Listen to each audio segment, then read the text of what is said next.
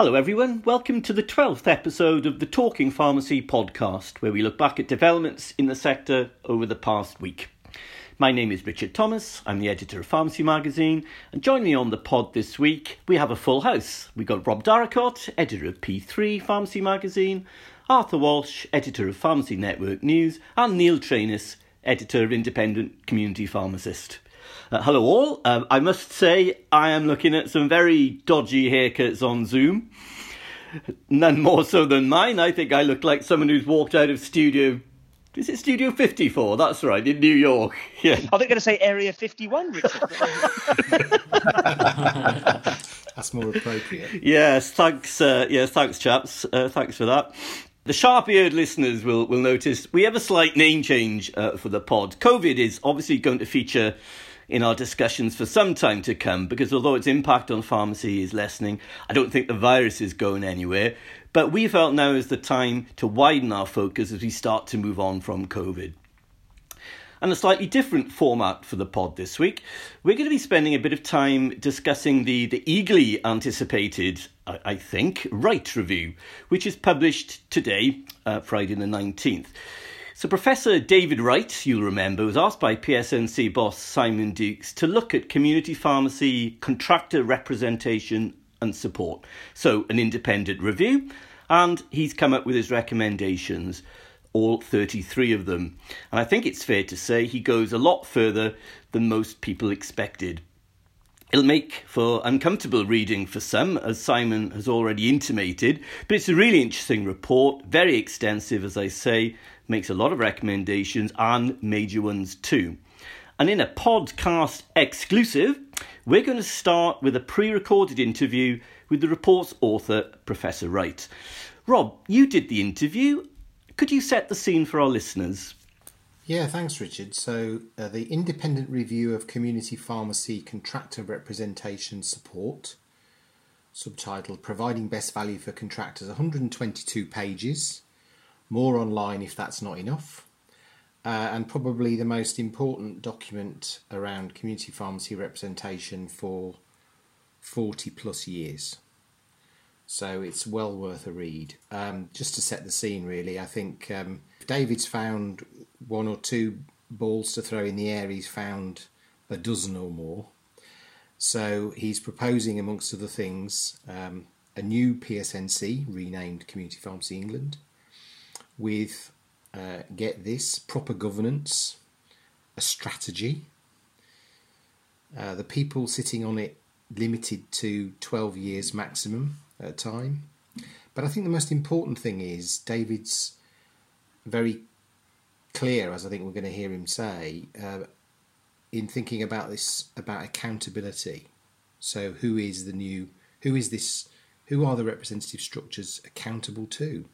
And he's therefore proposing to replace the PSNC itself with a Community Pharmacy England Council constituted from the chairs of what are currently local pharmaceutical committees, each representing a minimum number of contractors.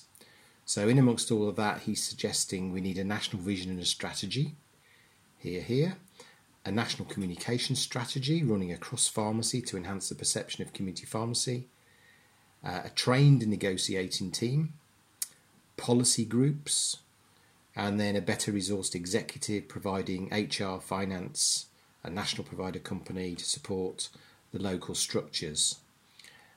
Intriguingly, I hope we're going to talk about this a bit, a community pharmacy integration centre and a transformation fund utilising external funding to support this whole change process.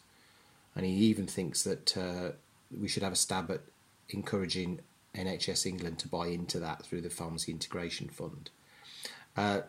Similar kind of changes locally with smaller LPCs in terms of numbers, probably linked more closely to the new NHS geographies, increased use of virtual technology. And I think the really interesting thing about the whole report is that the last 3 months provide a really live example of some of the things that he's recommending. So there's been things happening which David talks about in my little chat with him that have really shown him the way to go with a lot of this. So that this isn't like pie in the sky. Some of these different ways of working have been done very, very much over the last 2 or 3 months. In summary then, Richard, David Wright, together with his co-authors Michael Twigg, Hannah Family and Linda Burt, have given community pharmacy plenty to think about. But let's hear from the man himself. He is the Professor of Pharmacy Practice at the University of East Anglia. He says himself he was until very recently still practicing as a community pharmacist, Professor David Wright. Hi David, thanks very much for agreeing to this chat about your report, which we're going to talk about a little bit after we've spoken to you. How are you today? Morning, Rob. Morning, Rob. No, great, thanks. Thanks for finding time to speak to me. No, well, thank you for the time. So, I thought it might be helpful just to start off if we start with an intro from you, really, as to what you see as the kind of key recommendations in the report that people should be focused on first and foremost. Yeah, thanks. So I have highlighted them in the report, but I think there's four really that if we can get those right, then everything else can come after that. So the first one is putting a governance body in to allow the contractor to see what is being delivered with their money. The second one, I think, is probably the most just one, but I think the one that will provide the greatest value is to move the LPCs to the centre and make them the council that votes on final negotiations and contributes to developing policy. I think we need to develop a national single voice. I know we have done in the past, but I think we need to do it again now. Make sure that everybody sees us as one, as a community pharmacy. And the last thing that just came through over and over again in the review was the fact the executive of the PSNC, who do all the work to support the preparation for negotiations, are massively under-resourced and have been for a number of years. And I think COVID really pushed that to the limit and that team to the limit. So kind of the other recommendation, probably the one that needs dealing with first, actually, before anything else, is to put some more resource from the LPCs into the centre. Okay, well, so can we pick up that last bit first? So Yeah. I think there's quite a lot in the report about the COVID response group, and that seems to have been very significant in your thinking. I'm not sure how much of that work has been publicised too much. I know everybody's been very busy, and it's always difficult to come back and think about, well, should we tell people about this? But that group was clearly very significant, and I'm not sure too many people know exactly what that was.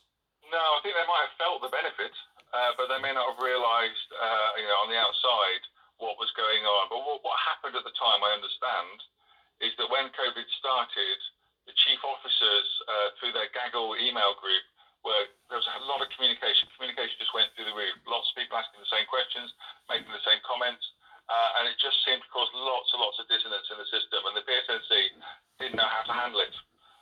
So what the Chief Executive Officer, Simon Jukes, did was set up a rapid action team to collate all of those thoughts and ideas and to relay those directly to the PSNC so they could respond more rapidly to them. And that had a couple of clear benefits. First of all, it meant that the problems at the bottom got to the top much more rapidly. But also, by getting those regional chief officers together, they suddenly realised the value of working as a network and sharing ideas and sharing resources. And obviously they appreciated suddenly understanding what issues the BSNC was dealing with, because they knew then on a weekly basis what the government was responding and how they were dealing with PSNC requests. And normally they wouldn't be aware of that because that's all handled by the PSNC committee, and those nuances and those issues and the barriers that they come across in NHS England and improvement, they're just not aware of at the LPCs. So the LPCs become sort of disenfranchised with the PSNC because they just don't understand what the PSNC has to cope with on a day-to-day basis. This rapid action team now had a real insight into what it was like at the front, but also they could get their voice heard far, far more rapidly. And that, when I saw that, I got all that feedback, not just from the RAP members, but from people from across the network who want to say what a positive thing it was, sort of confirmed my belief that in my recommendations in the report I submitted on April the 1st was to put the LPC at the centre was the right thing to do. They need to know what it's like at the end. They want to know what it's like dealing with NHS England and improvement, but equally getting that contractor voice through to the negotiating team more rapidly is a far more slick and effective system. And I guess it's great to have a live example of something different that you can say, well, we think this is going to be going to work, because it has been working for the last 2 or 3 months. Yeah, I mean, there's a lot of things that have come out of the COVID experience, and I think actually this one, I was told that has been very positive for the report. It's actually given us the evidence, I think, to support the recommendations. Yeah. Great. So you've put a lot of emphasis on getting the governance right and improving transparency. Perhaps you could say a little bit more about what people told you that made you make this such a priority. Because not only is it a priority in the report, but it's what you kicked off with in our chat. Yeah. So if you look at the structure that I've put in the report of where we're at now, you'll see that LPCs and the PSNC are not accountable to anyone. So there's no governance framework within there. And that's kind of important, because the contractor needs to know how their money's being spent and what the PSNC and what the LPCs are doing with their money. And the only way they can measure that at the moment is the outcomes from the national contract and the outcomes from any local contracts that they may be involved in. Because there's no one saying to them anywhere, well, actually, you need to report your activities more frequently and more clearly to contractors, so that we have greater transparency, so they know exactly what they're voting for. Because, the members on the LPCs and the members of the PSNC have all been voted into position, but in some cases they're voted on without the contractors knowing exactly what they're voting for. And so, there is a clear need for governance framework. I mean, the system was set up in the 1940s, the PSNC more frequently, but not within the modern framework of how corporate businesses operate. And so it seemed, just from looking at the diagram, that we need that. But equally, we went to the website, so we found that 1/3 of LPCs, almost 1/3 of LPCs, had not published a yearly report, an annual report. And similarly, the PSNC had only produced an annual report for the first time in 2019. And so, for all those reasons, it seemed, if we're going to give value to money to contractors, they've got to see how their money's being spent, what the outcome is, and then vote with that information. And currently, a good percentage of them can't do that. Yeah. Well, I'm politely clapping here while listening to you say that. Right. Now, one of the concerns I think we're going to see, if there are going to be concerns out there, is that pharmacy is very much a mixed economy, national multiples, regional players, independents, and those competing interests are kind of held in balance in the current system. In fact, the current system has partly been designed to create the balance. So how do you see your proposals ensuring that no sector is dominant over the others? I can just imagine that, independents being concerned that with a smaller number of particularly, in some respects, a smaller number of places, but in other respects, a larger number of more important places. I'm thinking particularly of the chairs of the local, what are now LPCs, but are going to be transformed into something else now. How are independents going to be reassured that they're not going to lose out to the big boys? Because I think that's a question that's going to be asked. Yeah, and that was a thing that came through repeatedly through the whole listening process. People worried about proportionality and fair representation. I mean, my job was to deliver something which provided best value for the contractor overall. So I'm very aware of those issues and those concerns, but the role here was to develop a system which I think would overall provide the best benefit to everyone. And one of the things that came through was this need, and it's in Scotland and Wales, this need for people within the network to vote for what's best for the contractor and for community pharmacy as part of the profession, rather than for their own businesses or for their employers. But I'm not naive, and I recognise that probably always going to happen anyway to a certain extent. And so what I've done is ask that the proportionality is maintained within the LPCs. So the LPC committees are where we continue to keep the same proportional of the contractors that they are representing. And actually, I've strengthened that further by recommending that only votes on that committee are given to people who have been voted or elected onto there or nominated onto there. At the moment, there's some sort of movement away from that with some LPCs where other people are brought on and given voting rights. So I've kind of tried to strengthen that, and with the LPCs now being at the centre, and if we maintain proportional representation at the LPC level, we should, on average, get the same representation at the top. And the percentage I understand are 40% CCA, 20% AIM, and 40% independence. and AIM tell me they see themselves more aligned with independence than they do with the CCA. But, I think it depends on the company and their ethos. So I don't buy the independents having a smaller voice at the end of this at all. But equally, I do buy democracy in that, that there has to be sort of appropriate representation within the system. Okay, thanks. Now, one of the things that's clearly influenced you a lot is, and we hear it often enough, if only pharmacy was a bit more like the doctors. So you suggest that the way that GPs are organised, in particular how their negotiations run, was particularly influential on your thinking. So what do you think they do particularly well? And what is it that pharmacy should be trying to emulate? Yeah, so what they do well is prepare for the negotiation process. Their whole system is designed to get the groundwork done before the negotiating team go in. So the negotiation is the end of a long process, not the start. And I think that's where the difference is for us, to be honest. I got regularly comments about our process being reactive. We wait to find out what NHS England want, and then we respond to it and think about what's best, and how can we best deal with that request. Now, what the GPC do, first of all, they have policy groups who sit and think about, and it's derived from their committee, which will be the same as the committee I'm recommending, the council I'm recommending. And they think about all the elements of GP practice, which they need to develop policy on and agree a strategy for, and then negotiate once they meet NHS England. So, the gap I see in our armoury compared to this is they worry about their workforce, and they worry about their education and training.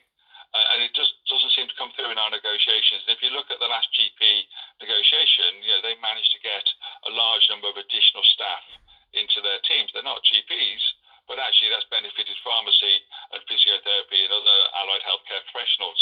But that's because they've sat beforehand and thought about how can we best address our workforce shortage and what do we need to ask government for.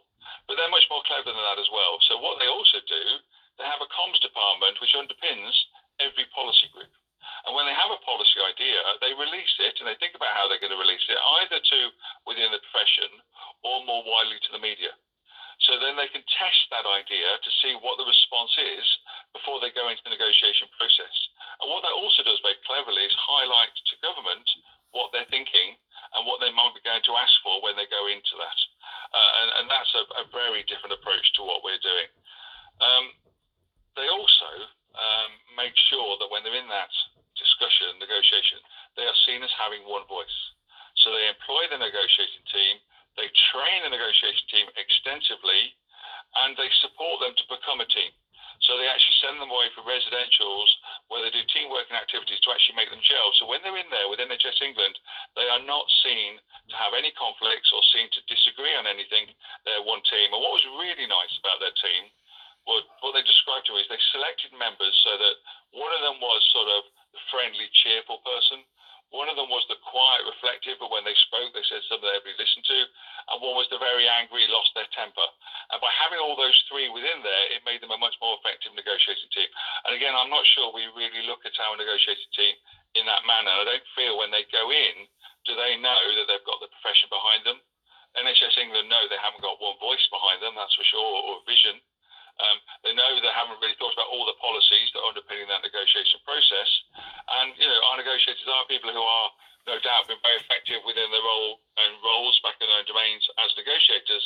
But I was told many times that they weren't trained for the role. And I think training, having done it myself, is really part of the process. Yeah. Yes, indeed. Well, I think that certainly makes a lot of sense to me. So can I just add that to you, Rob? Yeah. Just to say that, with the report, if you look, a lot of those recommendations are about addressing those deficiencies, getting one voice, training and employing a negotiating team, thinking about policies a lot more proactively, enhancing our communications department and giving them a role which is not just internal and dealing with, journals like yourself and such like, but actually thinking about that public persona and those media relationships externally, but also thinking about how we get the public on our side. And one thing I think, we could do much better, we've just had it's hard to say really, but we've had a good COVID, I think, pharmacy. I think pharmacy's done well within this, but whether that message has been fully utilised and presented on behalf of community pharmacy, I'm not sure. And a much stronger linked up communications team where And important also, I think, in your recommendations, this that you picked up on the fact that there is no HR function at PSNC, and clearly not at a more local level. And one of the things HR functions are pretty good at, done right, is being clear about personal development and making sure that you've got the right skills and competencies, and if people haven't got them, ensuring that people are provided with them and have the opportunity to develop themselves and become better leaders. I think that's really important, and something that I also picked out. Right, if I'm an independent contractor, and I read the report, and I think looks like this is going to cost me a little bit more. Setting that on one side, how should I see the changes that you're proposing as making it easier for me to influence my own future? Okay, so don't put the thing aside about the extra cost, because I'm kind of hoping there isn't. I'm kind of hoping we can get some efficiencies within LPCs by some more federations or merging and by using more of these technology and actually having smaller committees. I think some of that money that could be freed up could be used centrally to better support the LPCs and get better negotiation outcomes, for which they will be now responsible. So I think actually I've tried to be careful as possible about not increasing the cost to contractors. Right. I think it's more important actually that we balance the cost. There are geographical differences. I think that's the thing that probably needs addressing more, and that depending on where you live depends how much you pay. But to go back to your main point, I think now as an independent contractor, if you want your voice heard, you speak to your LPC, and if this all goes through, your LPC will be at the centre and your voice will be at the centre immediately. And therefore you will know that it's being heard and affecting the negotiation process and affecting development of policies on your behalf. So all of a sudden, it empowers the LPCs, but then means you as the contractor are much closer to all the decision making that goes on. And the other thing that you'll notice, hopefully, is the greater transparency in this place where you may not have seen an annual report for a while. You'll be able to see what you're voting for, and you can actually decide, who it is you want to represent your voice. And if you're not happy with what they're doing or their engagement, you stand yourself and get in there and have an opportunity to get to the top table and be part of that negotiating team. And I guess if you're also making a bit of a name for yourself locally, or you've got ideas that other people particularly respect and think ought to be heard at the centre, then the suggestion you've made for the sort of policy groups and how they'd invite in other people might be also an opportunity to influence, I guess. Absolutely. And that's right. I mean, one of the things that came through was the PNCC, the 31 very able and experienced individuals, but they never kind of use people from outside. And one of the things I've tried to encourage in this report is that these policy groups, and wherever possible in the system, we bring people in and listen to other people's, because those other voices, and not just from within the profession itself, that kind of enhance what we do. And you'll notice I've put 2 non-executive members on the strategy board as a recommendation. But I was thinking possibly, having a GP from the General Practitioner Committee who's experienced of that whole process may help us. But having someone from NHS England who's been in and out of the system and knows how to influence it may help us. But there won't be pharmacists, but that sort of input at that level could really enhance our effectiveness. And you've also highlighted how important patients can be as well, but that perhaps I haven't quite got time to go into that now, but I completely agree with that as well. So finally then, so what happens next? What should contractors be looking out for now? The report's published today as we are doing this podcast. So what's happening next? Well, first of all, in the short term, it would be nice to see LPCs asking contractors for their views on the report. I'd like to think contractors would support this, because this is all aimed at getting them better value for money and getting their voice better heard and getting better transparency for them. It's also about reducing risk in the system as well, so their money isn't misused due to mishaps that can occur. So I think for the contractor, which is what this is all about, this is the right thing. And I think if they think that and agree with me, they need to make that clear to the LPC. And if the LPCs are listening to what's in the report, they should actually already be asking them the question and think about their response to this, having listened to the contractor in doing that. But in the longer term, I'm hoping all contractors will find it much easier to express their views to their LPCs. Because, I think probably the only way it's done at the moment in some places through the AGM.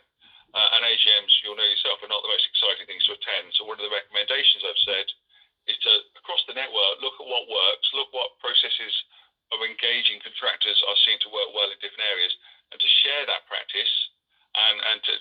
everybody list their contractors far more frequently in a far more open manner.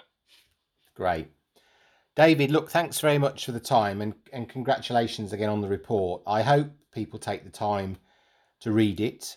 You very helpfully provided a short version at the front and then all of the data and information towards the back in what is a mammoth piece of work, but a great piece. And thank you again for spending some time today to talk to me about it. And I wish you all the best. I'm sure you're going to be talking about this for some weeks to come.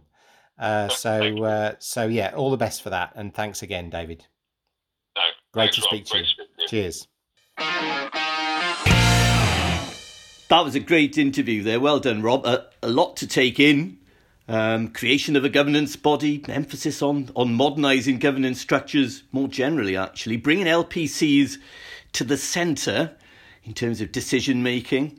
Although might not be called LPCs anymore, as David Wright says. More resource for the centre. Emphasis on proper accountability and transparency. Efficiencies, value for money, policy units. Greater professionalism, external experts. Goodness me, it's a long list. Rob, you've taken a keen interest and indeed have been closely involved in contractor politics for a long time now. What were your initial impressions of the report? Was it what you were expecting?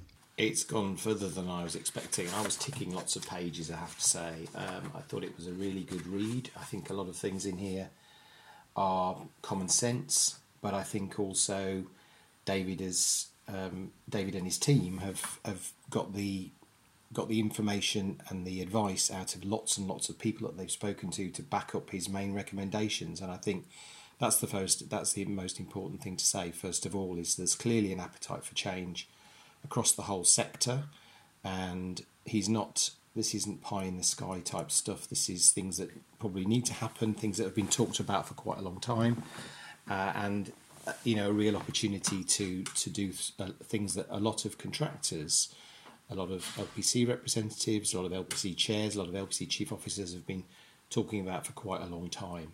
So that's really important. I think the only other thing I'd say by way of an introduction, I think that it's very interesting that David has picked up on both how medicine operates in this area. So there's a lot of information in here about how the GPC works in negotiating the medical contract, but also quite a lot of links back to the way optometrists have been structured for quite some time, and the fact that they've had a national planning for local service development for quite a while. And I think there's some very strong links in here through to both of those things, both the medical structures and the optometry structures.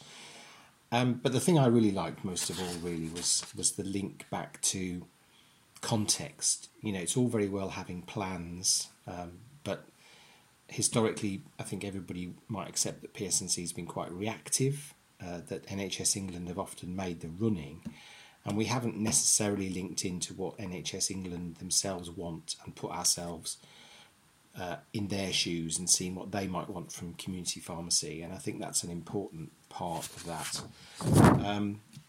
I think there's some big wins in here in the way that he's proposing things should be done.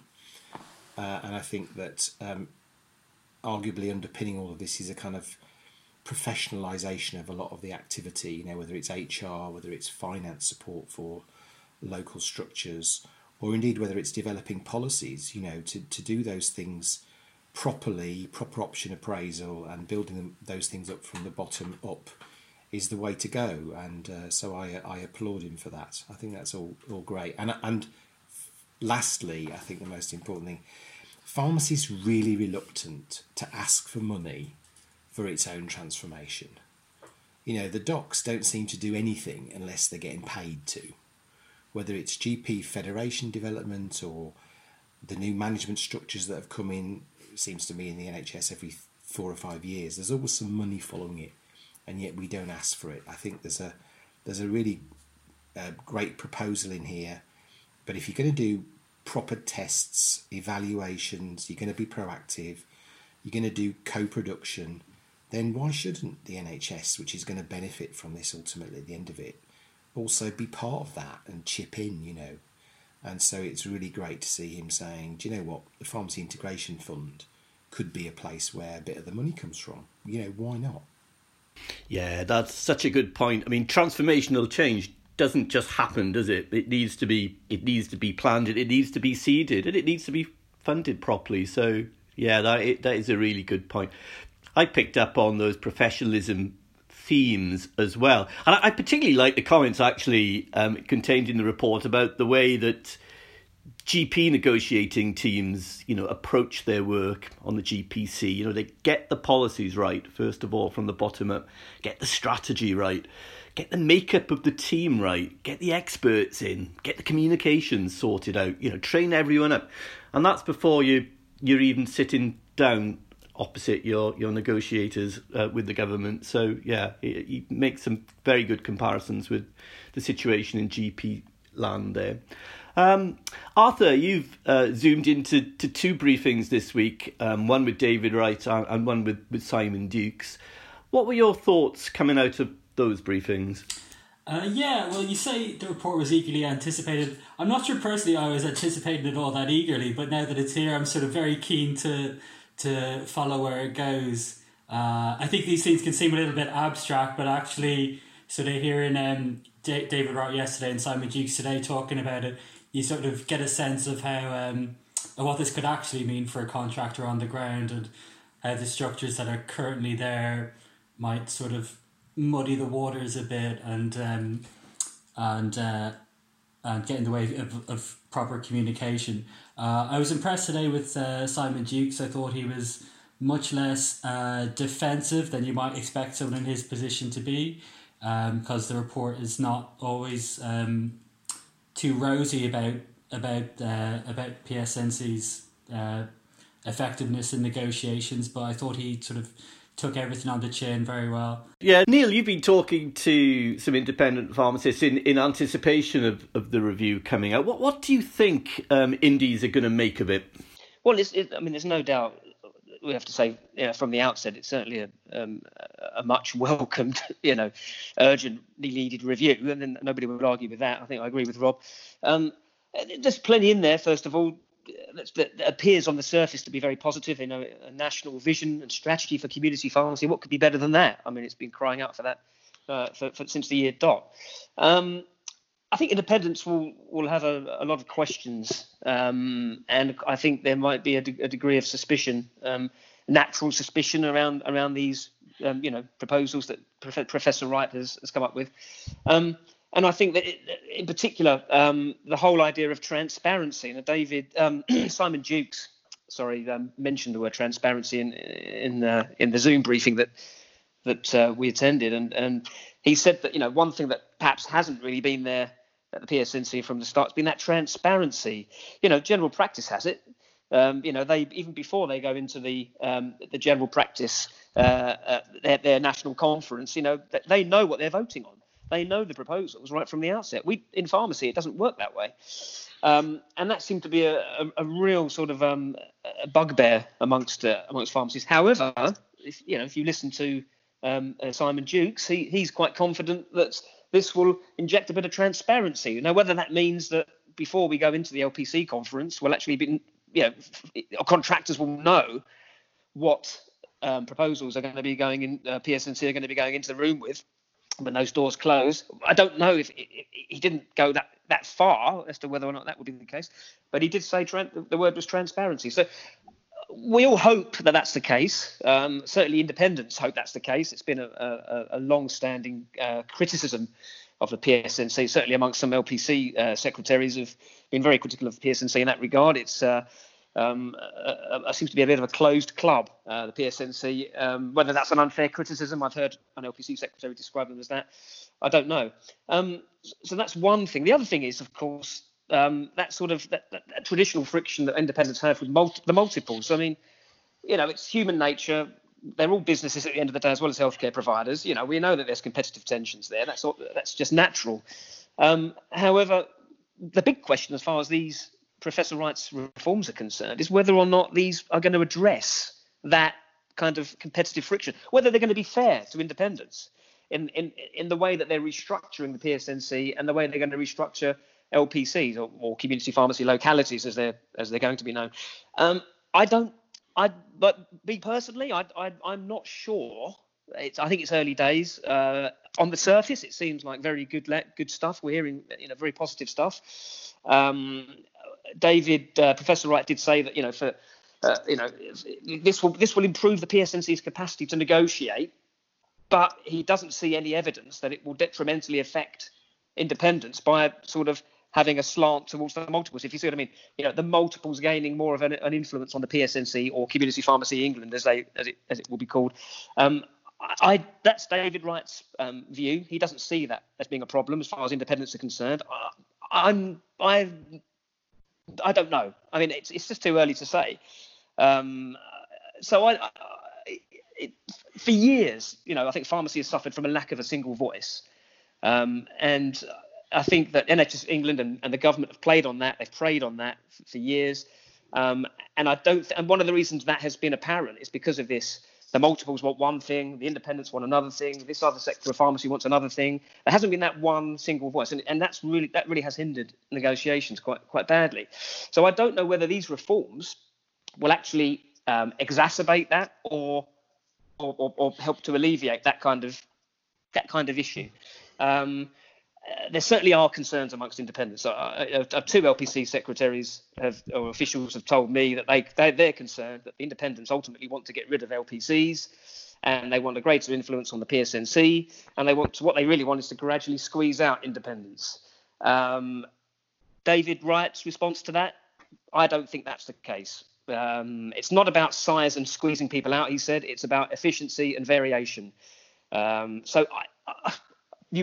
Whether David Wright's right or not, I don't know, but I think it's a bit early. Those are the concerns, I think, that the independents have and will have when they look at these proposals, I think, at first sight. Yeah, I mean, I think, proportionality and fair representation obviously is very important, and David Wright addresses that in report. I mean, on the transparency side of things, I suppose if you're bringing LPCs into the centre, I mean, you're actually got a council of LPC chairs, then you're going to have a much stronger and closer connection between contractors at the grassroots and those making the decisions on their behalf. So I wonder whether this structure actually helps in that regard quite considerably, because you won't have that perceived distance and secrecy, and he mentioned secrecy in the report as well, because you've got your guys who you voted, contractors, representatives of you, sitting in the centre doing the negotiating and signing it off. So it's an interesting kind of system structural reform he's suggesting there, and it's actually unusual to do structures first, isn't it? It's normally form follows function. But he's looking at the structures first, which I think is interesting. I thought it was a really fascinating read. Like Rob, the recommendations went far further than I imagined, and it's a comprehensive report too. Professor Wright, David Wright, talked to a lot of people. To be honest, and he doesn't criticise individuals involved, and I'm not going to either. They work very hard, and maybe not smart, but they work really hard. But my goodness, he paints a picture of an outdated representative and governance system that's only just about held together at the seams, and it's indeed a significant reform. I mean, governance, hopeless. Accountability, what's that? Transparency? Nah, don't think so.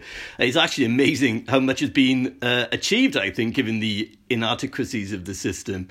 And there are also some great little insights as well, perhaps buried into the report. PSNC under-resourced, lacking external expertise, working 14-hour days, subsumed by the stuff flying out of NHSE, hardly able to make out the wood for the trees. And Rob, you mentioned it, the COVID brought that into sharp focus, didn't it? Actually dealing with the COVID crisis just highlighted the inherent weaknesses in the system. Absolutely, and I think also just on that point, I'm not sure how many people knew about this rapid action team that's been meeting, but clearly that's a significant development that's been seen as a great win in the last 2 or 3 months, and that brings people in and gets people more involved in things from out in the field, where they're absolutely closer to what's going on the front line in pharmacies. Can I both agree and disagree slightly with Neil? Just a little bit. So I think first of all, he's absolutely right to be suspicious. I'll say that first up, because effectively what Professor Wright's report does, if implemented as he's written it, and of course there's going to be a lot of a debate about that, is it does kind of create a new battleground for representation, which is the local, the community pharmacy locality chair roles. Because you're going to have, I don't know, 30 or 40 people, maybe 50, forming this new Community Pharmacy England Council.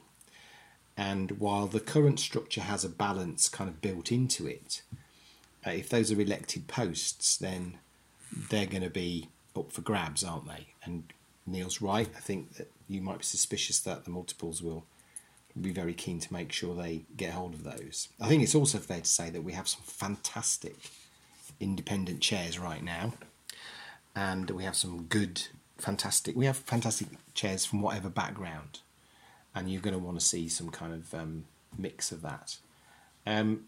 Where I disagree with him slightly is I'm not entirely sure, and certainly wasn't my experience when I was involved with the CCA, that the multiples and the independents want completely different things, because on 80% of the things they want the same things, and there are things where they have slightly different views. But I think Professor Wright's also right to say we need a consistency, and we need a single view going forward as to what that is.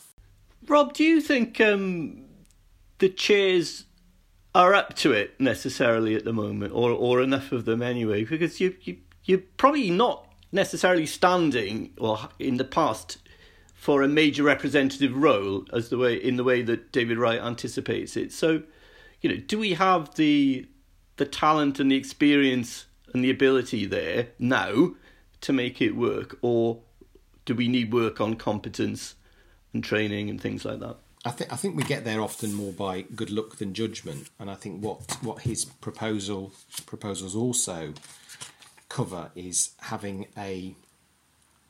recognising that it's part of the role of any organisation to make sure that the people in leadership positions are good at that. So in amongst the governance framework, there are this idea that we need to improve massively the HR function of the representative organisations as a whole is an important one. If you're gonna have people doing representational work, you want them to be quite good at it, and you don't want that to be an accident. You want to make sure that that's there by design. So I think the focus on training from the top at the negotiating team right through the structure and down to the community pharmacy locality officers and officials is in there, and I think that's very, very important.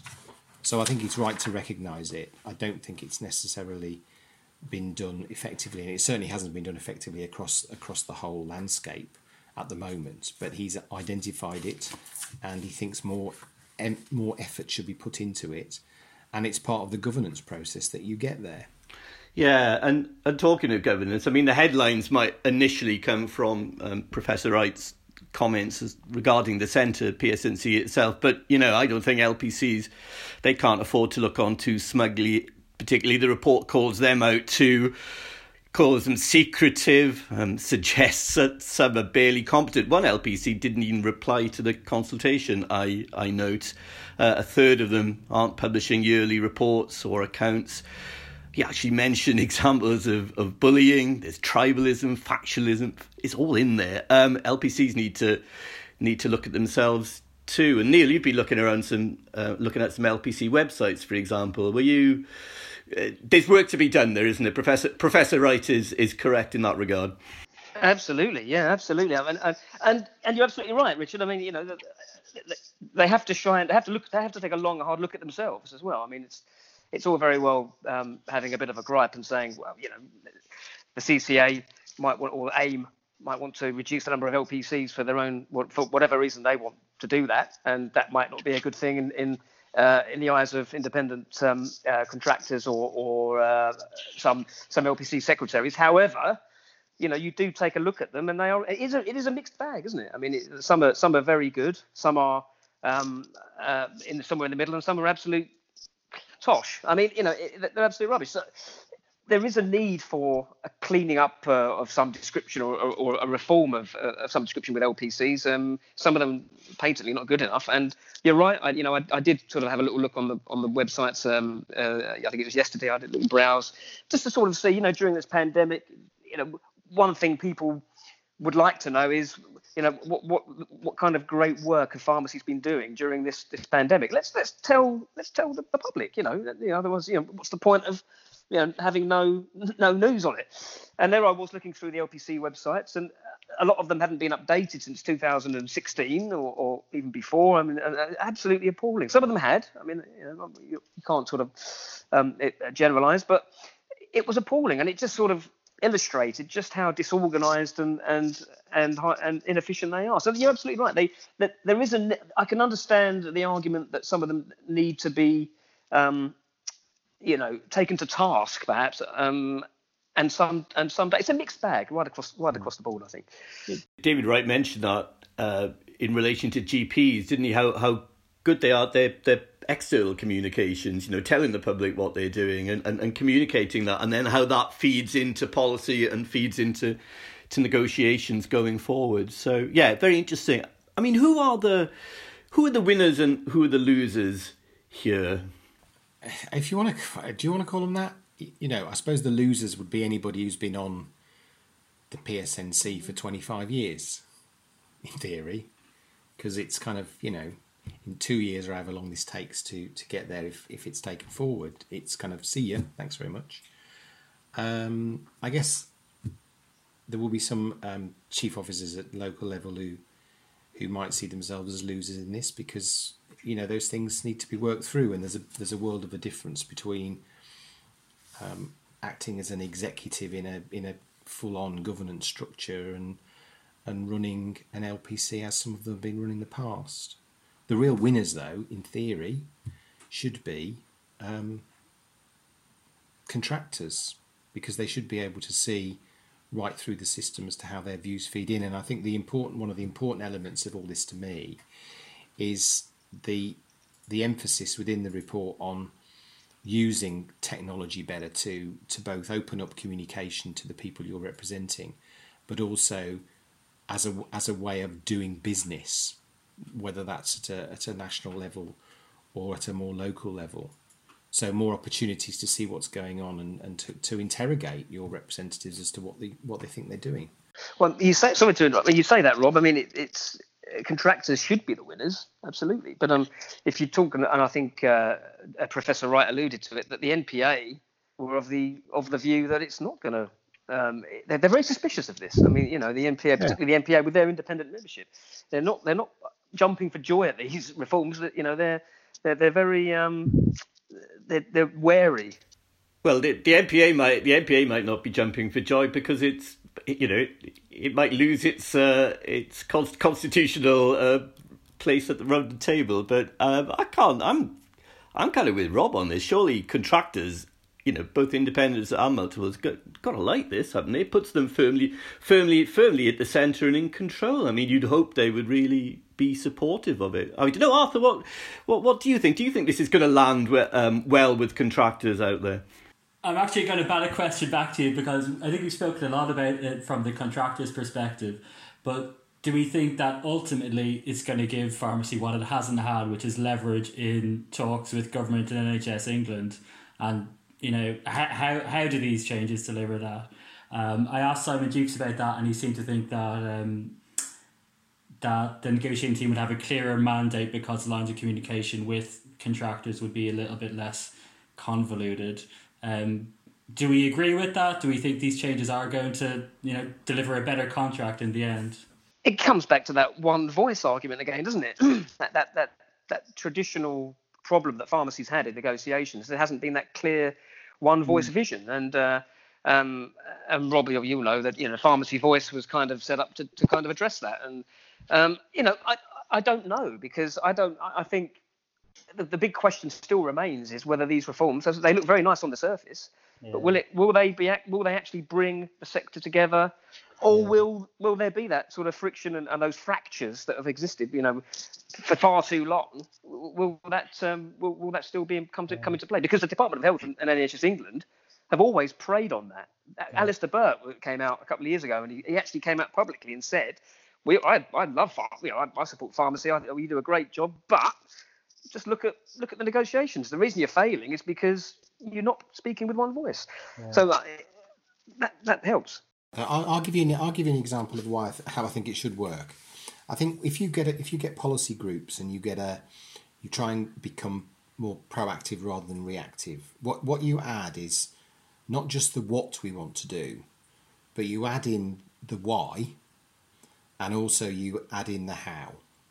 So pharmacy's been bedevilled over the years with being very good at saying we could do X, we could do Y. Not so great at saying, and this is how we'll do it, and this is what the outcome will be, and this is why it's good for patients and the NHS, or ultimately why it's also good for the pharmacy business. So if you get those things right, more right, then you've got a better conversation going on. And I think that if you look at the link through the report to the work of the optometry bodies, for example, then I think they've been doing this for a number of years. And Richard Whittington, who is he's the chief executive of the local optical committee support unit, which holds the ring for all of this within optometry, they've approached this whole notion of local contracting in a very different way from pharmacy. So, as Professor Wright identifies, there are lots of different service specifications for the same service in community pharmacy. 5 or 6 years ago in optometry, they said if we're going to have a local optical service that delivers, I don't know, I'm making this up now, but they do have a version of the minor ailment scheme in optometry. They have one specification for that. It's been negotiated locally because that's the way it had to be negotiated, but it's a single spec, and they also have a single channel for reporting the outcomes of that, so that you know what you're doing, you link it back through to why you're doing it, you collect the data about it, and you keep reporting that. So it's not a national service, but it's a single service that's delivered nationally, or getting there. I think that's one way of doing it. Yeah, that rings a chord. Actually, I was researching a sexual health feature yesterday, and as you do, and I note that the CCA and AIM have long been calling, and they called again last year actually for a single national service specification for EHC supply. It just makes so much sense. To answer that aspect of it, I mean, to answer your question, Art, I guess if you're bringing the local and national representative kind of structures closer together, and you're professionalising it, and like Rob says, you're building the evidence base, from the bottom up, and then like Neil says, you're speaking with one voice, you're going with a single message to the government, then it has to make it more effective and less easy for the likes of NHSE to divide and rule, as they are sometimes accused of doing. I suppose the timescales coming to this, we're what, a year and a half into the 5-year contract. If you were going to accept all these reforms, lock, stock and barrel, that will probably take, another couple of years, and then you're into negotiations straight away for the next kind of major contractual shift, I suppose. So I think if you're going to go in this direction, then you need to move quite quickly to establish these new structures and get those lines of communication working in place. Only time will tell, but there's some very interesting ideas here, and I think everyone's seems to be in agreement that the current structures aren't working, and if you're more likely to get what you want with a more modernised structure, better governance, accountability, etc. So, yeah, lots to talk about. No, I mean, just to wrap this section up, it becomes an engagement exercise now, doesn't it? The report is available on Professor Wright's website, which is pharmacy-review.org. And there's a webinar taking place on Monday, the 29th of this month at 7 p.m. And David Wright is encouraging contractors to sign up for that.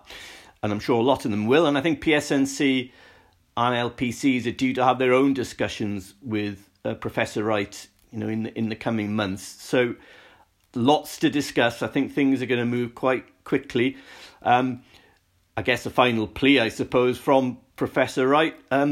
This review puts contractors firmly at the centre of things. So let's hope they all get involved in shaping their own future. So let's do a quick round of good week, bad week then before we close. Good week for me, for community pharmacy in Wales, in the homeland. 3-year deal announced this week, 18.3 million funding boost. Transformational programme delayed by COVID, but still on track, if you get my meaning. There's money for technology, workforce development, prescribing, security, stability, all those things are being mentioned. 2 quotes I pulled out, though. One from the Minister, Vaughan Gething. This agreement will build on the significant progress we've already made in creating truly clinical community pharmacy, and I've underlined clinical community pharmacy. And this a great quote from Russell Goodway, Community Pharmacy Wales. He says, in Wales, the community pharmacy network is both listened to and respected, and this is demonstrated yet again in this settlement. Compare and contrast, etc. So a good week for Wales and a bad week for me for the proponents of the pharmacy degree apprenticeship scheme. It looks like this is on hold because of COVID, but I wonder if it's been kicked into the long grass altogether. Who else has got a good week, bad week? Neil, have you got a good week, bad week for us? Yeah, I mean, I risk of repeating what we've just said, but for me, good week. I think we'd have to go to Professor Wright, because I think he has produced a very comprehensive, thorough review of which, as Simon Duke said, it wasn't an easy exercise to carry out, and I think he's done a very good job. A lot of good stuff. Let's hope, as you said, we follow through on it and it fulfills what it's supposed to do. Bad week for me. I think we'd have to go to Sandra Gidley, our RPS president. And I don't know for our listeners who perhaps don't know what happened. And this was not this week. This was a couple on the 5th of June. She got engaged in a debate with Mohammed Hussain about diversity and equality, and it was a pretty constructive debate. It turned a bit sour, shall we say, for want of a better word. I think Mo Hussain was questioning, what the RPS are doing, and she responded with, "Well, what did you do for diversity when you were on the GPHC council? And by the way, what did Amir Safdar do now that he's on the council currently? So what have you both done?" And of course, she'd singled out 2 ethnic minority pharmacists. Now that was jumped upon by Mo Hussain, who said, "Oh, by the way, why have you singled out 2 BAME pharmacists with this question? It's not down to BAME pharmacists to address equality and diversity issues. It's down to the whole council. You didn't put this question to her." I think the 2 people he named were Elizabeth Maley and Rosemary Parr, 2 white individuals, of course, as we know. You singled out 2 BAME pharmacists. Why did you do that? And it was quite a valid point he put back to her. And she's apologised. She came up with a public apology on Sunday, a very heartfelt apology, I must say. And she did recognise that what she said had caused considerable hurt, unnecessary offence, and considerable hurt, she said. And she admitted, but this is the thing that got me. She admitted that the anger and the strength of feeling surprised me. So in the opening line, she's apologised for the hurt, the unnecessary offence it caused, and then straight after that, but she was surprised by the reaction it got. I didn't think that showed her in a particularly good light. The apology, yes, fine, fair enough. It was a heartfelt apology, but to actually admit that you didn't realise that singling out 2 BAME pharmacists in that way would cause a considerable hurt. She didn't think that would be a problem. So I doesn't think that showed her in a particularly good light. Maybe a bit out of touch, perhaps, with things at the moment. So for me, yes, I applaud Sandra for her apology, and she recognised that what she did was wrong. And she's plain speaking, as she said. But I think that not a great week for her. Well, no, but she did apologise, lessons learnt, etc., and move on. Obviously, it's a very sensitive area at the moment. This is top of most people's agenda. But yeah, it was definitely a sticky week for the president.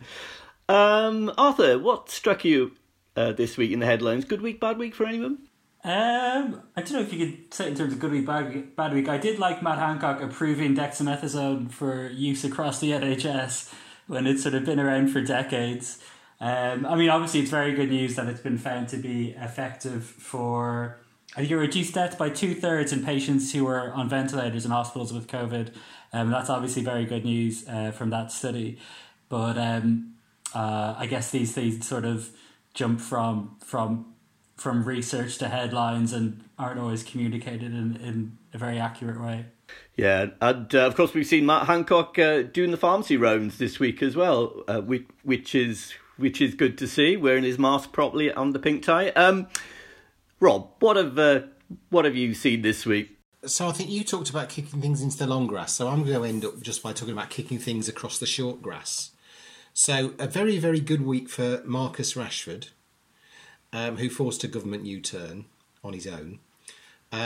He's good at turning defenders too. Ha-ha, ba-boom. Or Daniel Rashford, as Neil, don't go off on one, as the Secretary of State called him. So so a great week for Marcus Rashford. And then a bad week, actually, for goal line technology. I know this is not necessarily mainstream, but my friend Tajinder Singh of Totley Pharmacy, who's a massive, massive Blades fan, would have been very upset with seeing a goal ruled out for Sheffield United last night because the goal line technology didn't work for what was clearly a goal. So, bad week on the first game back of Premier League football, that we have a horrendous shocker of a decision there. I think Villa fans might disagree with you there, Rob. And it's Sheffield United. Well, as people will know, I'm not a Villa fan, but I have to say, I think Sheffield United were robbed again last night. They were. That was extraordinary, wasn't it? It was that the goalie then ended up in row E of the whole end, as far as I can see. I mean, it was completely ridiculous. Yeah, controversy as ever with the football, but good to see it back. And it's good to see kind of live sport. It was a slightly odd experience, I have to say, but it is good to see live sport back on the TV. That's for sure. Well, thanks, chaps. I think that's just about it for this week. A quick reminder before we go that the pod is available on the Pharmacy Magazine website and all the usual download sites, Spotify, iTunes, etc. Just search for Talking Pharmacy. So thanks very much for listening, and we'll be back again next week.